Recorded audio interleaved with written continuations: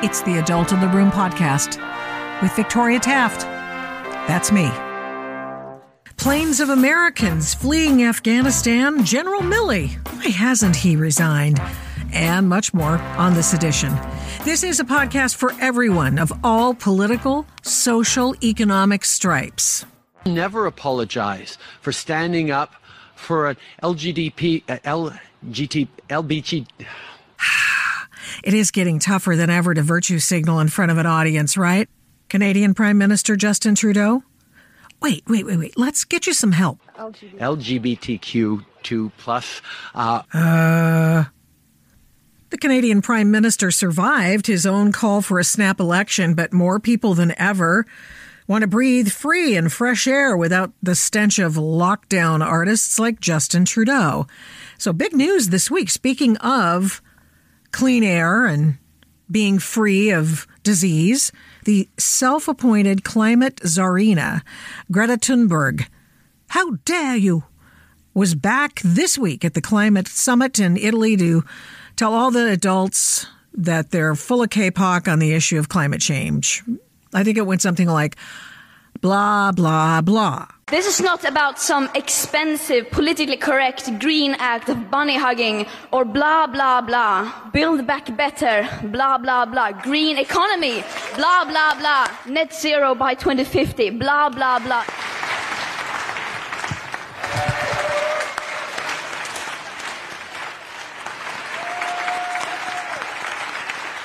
Net zero by 2050, blah, blah, blah. Net zero, blah, blah, blah. Climate neutral, blah, blah, blah. Blah, blah, blah. We're going to die, communicated Greta, unless and until we start eating, Soylent Green and recycling Edward G. Robinson and all the other pant loads on the planet. Well, she didn't actually say that, though. Hold on. This is basically what she said. Okay. Here it is. Blah, blah, blah, you're idiots. Okay. Blah, blah, blah, you're all going to die. Blah, blah, blah. How dare you? How dare you? Blah, blah, blah. Stop eating meat. Blah, blah, blah. Get out of your cars. Take a sailboat. Yeah, I guess she didn't call Edward G. Robinson a big pant load. But she did say something like, no electricity, no power, no cars. But all the rich people who go to Davos can use their private planes. So we have to keep our priorities straight. Okay, basically, that's what she was talking about, sort of. Reduce the global temperature by 1.5 degrees and give poor nations of Africa and other nations billions of dollars so we can convince them not to use air conditioning or something. Blah, blah, blah. Turning to Afghanistan, you know what? Before I do that, I have to say that this whole blah, blah, blah thing, it's absolutely appropriate. And we've been saying this for 30 years. Yes, we have. That's why nobody believes the global warming crap anyway. I mean, that started out as a plan to do what COVID's doing right now, sort of come over people, tell them what to do, tell them it's in the name of you're going to die, and it's more effective as a disease. But it's the same political game. This is me. I'm not saying that there isn't climate change because, duh, there is climate change. It's just that this global warming, we're all going to die. Manhattan's going to be underwater. Martha's Vineyard's going to be underwater. We are going to experience, and every time we have a big storm, what happens? That's global warming. It's climate change.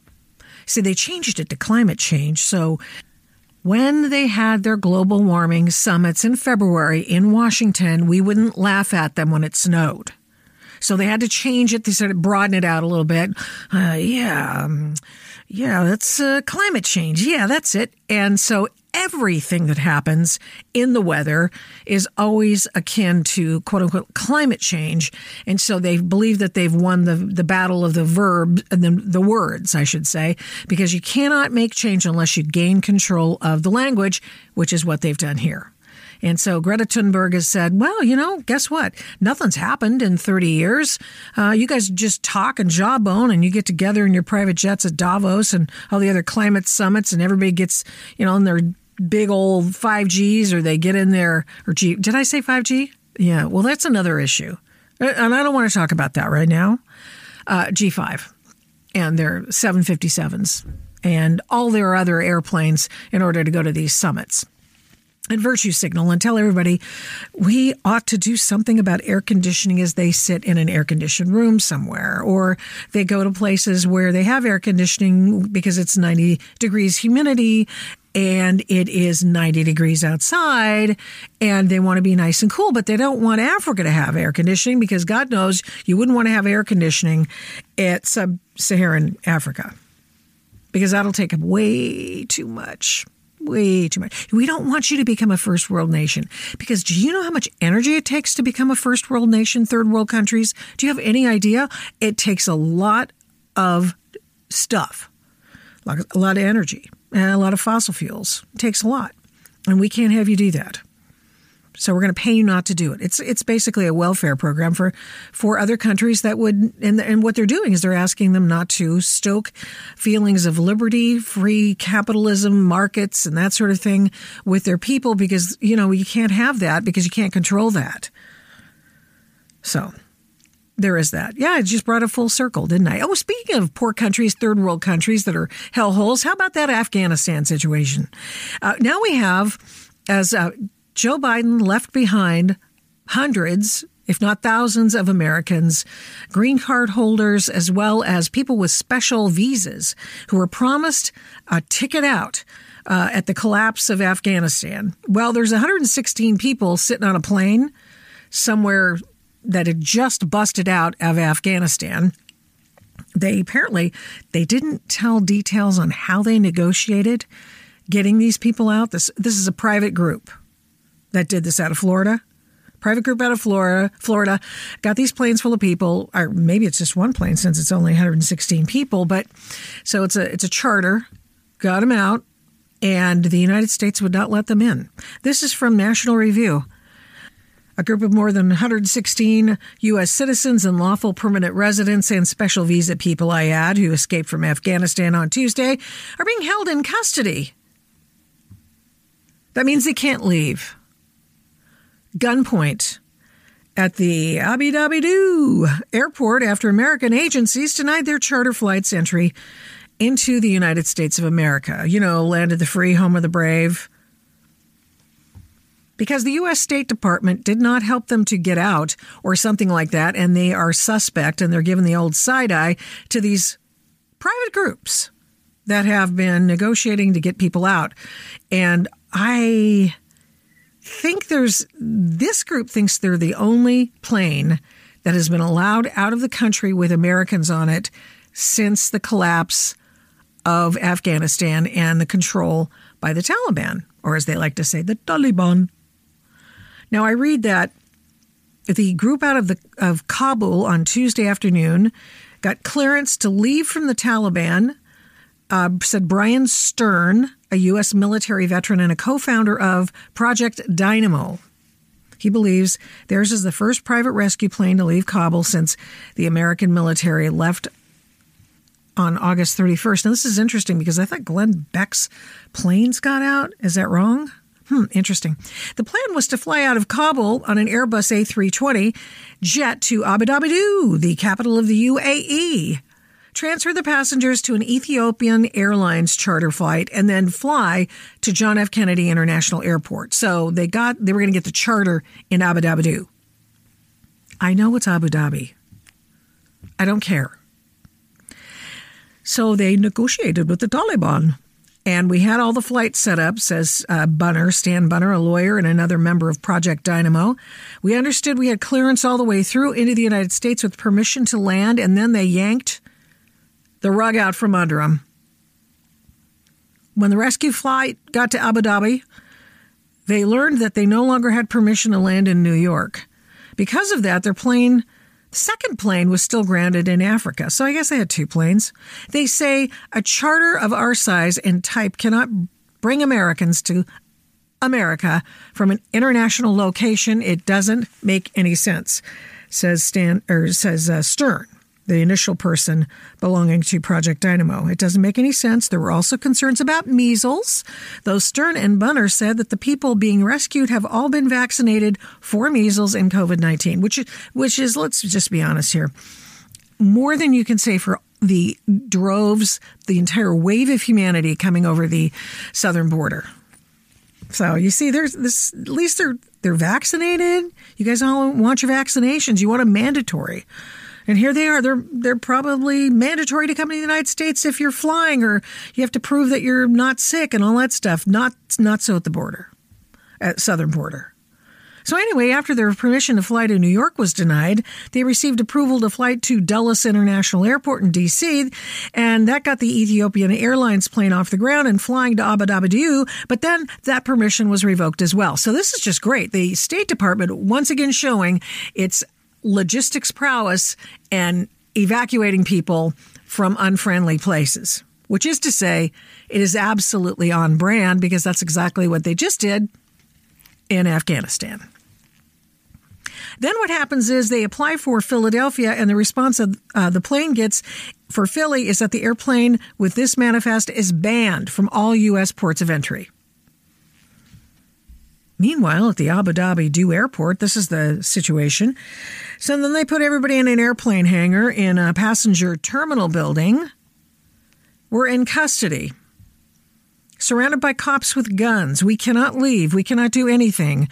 We do not have our bags. No one here has showered in like 4 days. We are in a weird spot. We're in transit, but we can't actually leave. Yeah, sounds like the way they want the United States of America. Biden administration doesn't let you leave, doesn't let you come, doesn't let you go. You got to be vaccinated. What a mess. Were those people wearing masks on the plane? No idea. Frankly, I couldn't care less. But Stern was critical of the response from Customs and Border Protection. He says it's insane that a group of Americans coming out of a war zone is being denied entry into the United States. How dare you, CPB, or BP, the Customs and Border Protection, deny entry to Americans who are under threat and duress? Why should the government get in the way of getting Americans to safety? Now, there's an excellent question. They're doing everything they can to, give the old big ole at the border. I don't think most of them want that to happen, but nevertheless, they've been ordered to essentially stand down and allow the United States to be invaded by who knows who coming over the border in the South. Have you seen these pictures? Ay, ay, ay. So, yeah. And the DHS chief in charge of both these items. That's amazing, isn't it? Hey, speaking of losers, we go to the Senate now on the House hearings, 2 of them this week, where General Milley was in the hot seat and proceeded to explain to lawmakers that he couldn't say what his advice was to the president on Afghanistan, but he knows that the president didn't follow it. And then he threw Biden under the bus by saying that he, Milley, called for keeping 2,500 to 3,000 troops in Afghanistan to keep it from collapsing because he knew it would collapse. Now, there's something he didn't know. He knew it would collapse.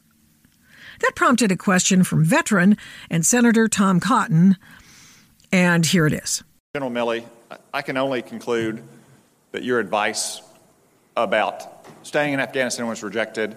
I'm shocked to learn that your advice wasn't sought until August 25th on staying past the August 31 deadline. I understand that you're the principal military advisor, that you advise, you don't decide, the president decides. But if all this is true, General Milley, why haven't you resigned? That's a great question. And House member Matt Gaetz went after him the next day, and here's how that went for General Milley. You said yesterday that you weren't going to resign when senators asked you this question, and I believe that you guys probably won't resign. You seem to be very happy failing up over there. But if we didn't have a president that was so addled, you all would be fired. Because that is what you deserve. You have let down the people who wear the uniform in my district and all around this country, and you're far more interested in what your perception is and how people think about you in insider Washington books than you care about winning, which this group is incapable of doing. Now, before we get to the answer to Tom Cotton's question, which I wanted to make sure you heard, let's just stipulate that I have grown weary of these congressional made-for-TV moments. I just get tired of them. Eating chicken in Congress to comment on the estimation of the Attorney General's courage, like Steve Cohen, or questioning a subject using a whiteboard to pretend you're brainy so you can use it as a merchandise sales thing. Yeah, Congresswoman doing that. To ask, now here's what she does. She brings out her whiteboard, Katie Porter does. She brings out her whiteboard to pretend she's brainy And then she proceeds to ask questions that have already been asked multitudinous amounts of time at the same hearing. Just so she has her made-for-TV moments and her whiteboard of justice is allowed, that's what she calls it. Yeah. Proliferates, and she sells merchandise based on that. But, hey, Mr. Smith goes to Washington. So anyway, yes, I like to see the general squirm. Of course I do. But what I really want is the truth instead of some CYA answers, which I think are beneath him, and they're beneath us. So let's review. Now, Milley came to Congress and said, yep, I sure didn't recommend anyone being yanked out of Afghanistan less than 2,500 troops.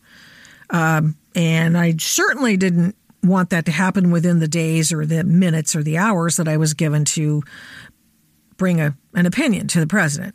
Now, basically, that's what Milley testified to. And if he knew that it was such a bad decision, he should have resigned, like James Mattis did when he could not carry out an order he deemed disastrous in the case of when President Trump wanted to get the troops out of Syria. And then guess what?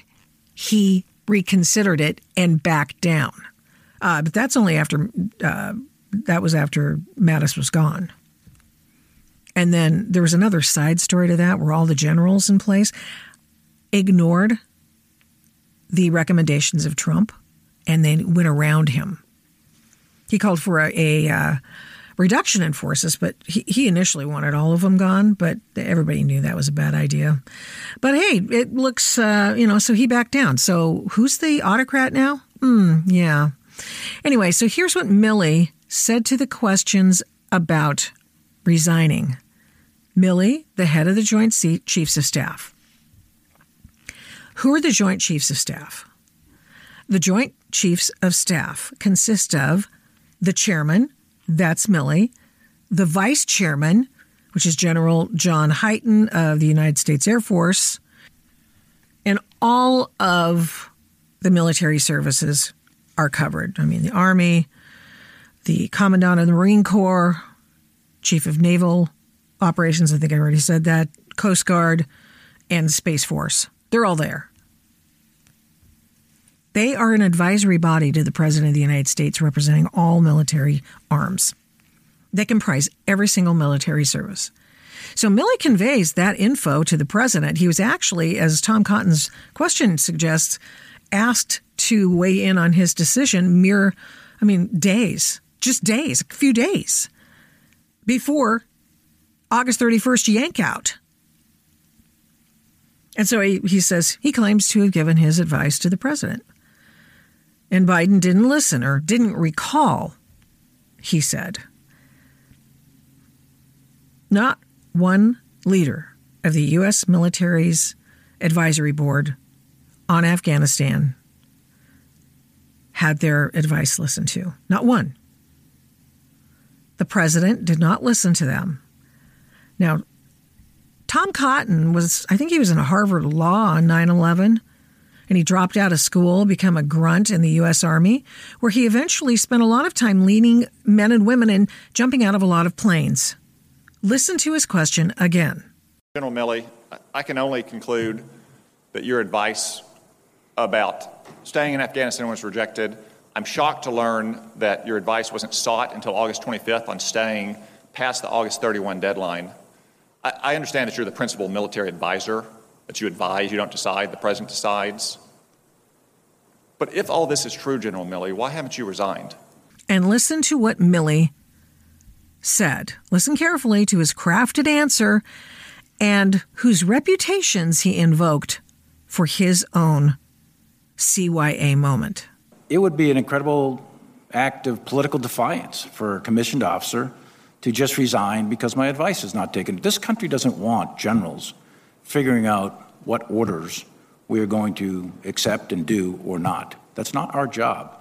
The principle of civilian control of the military is absolute. It's critical to this republic. In addition to that, just from a personal standpoint, my dad didn't get a choice to resign at Iwo Jima. And those kids that are at Abbey Gate, they don't get a choice to resign. And I'm not going to turn my back on them. I'm not going to resign. They can't resign, so I'm not going to resign. There's no way. We're very glad his dad and others, like an old friend of mine, stood their ground at Iwo Jima in the seminal battle in the Pacific Theater in World War II. That was back when we won wars. You might be able to read about that in history books. But Milley said he knew Afghanistan would devolve into chaos and terrorism. So what did he do? By not taking a stand, by not taking off his, I don't know, he's probably got a special ribbon for the Joint Chiefs chairmanship.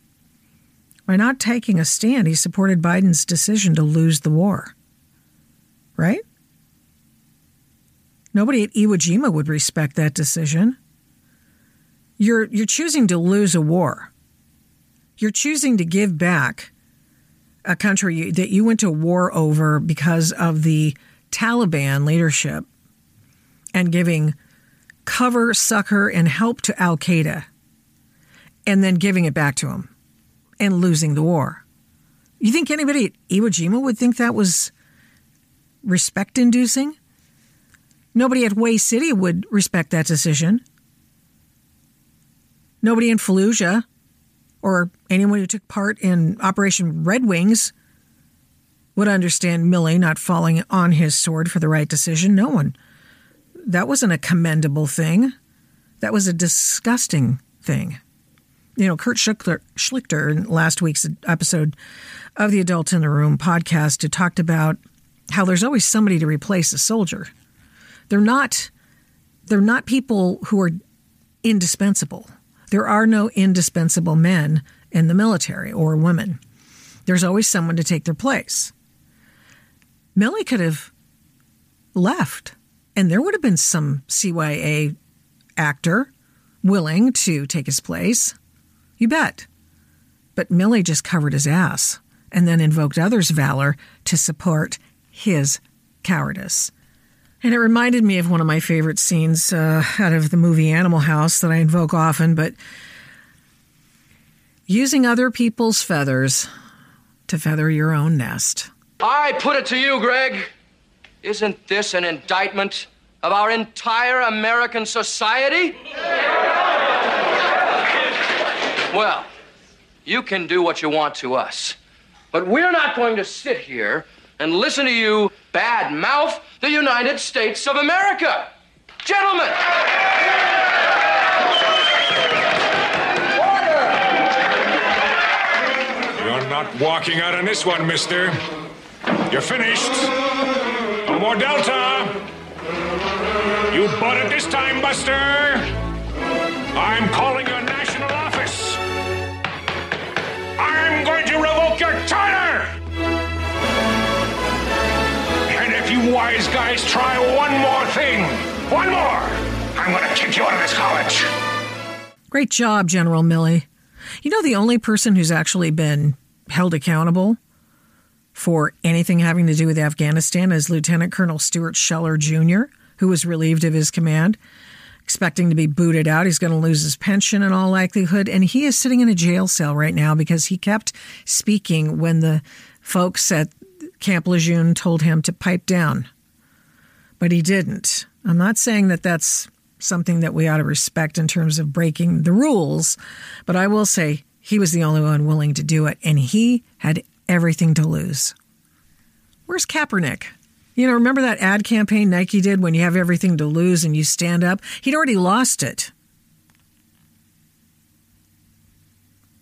Here's a guy who hadn't and held a very big job as a lieutenant colonel, and he lost it.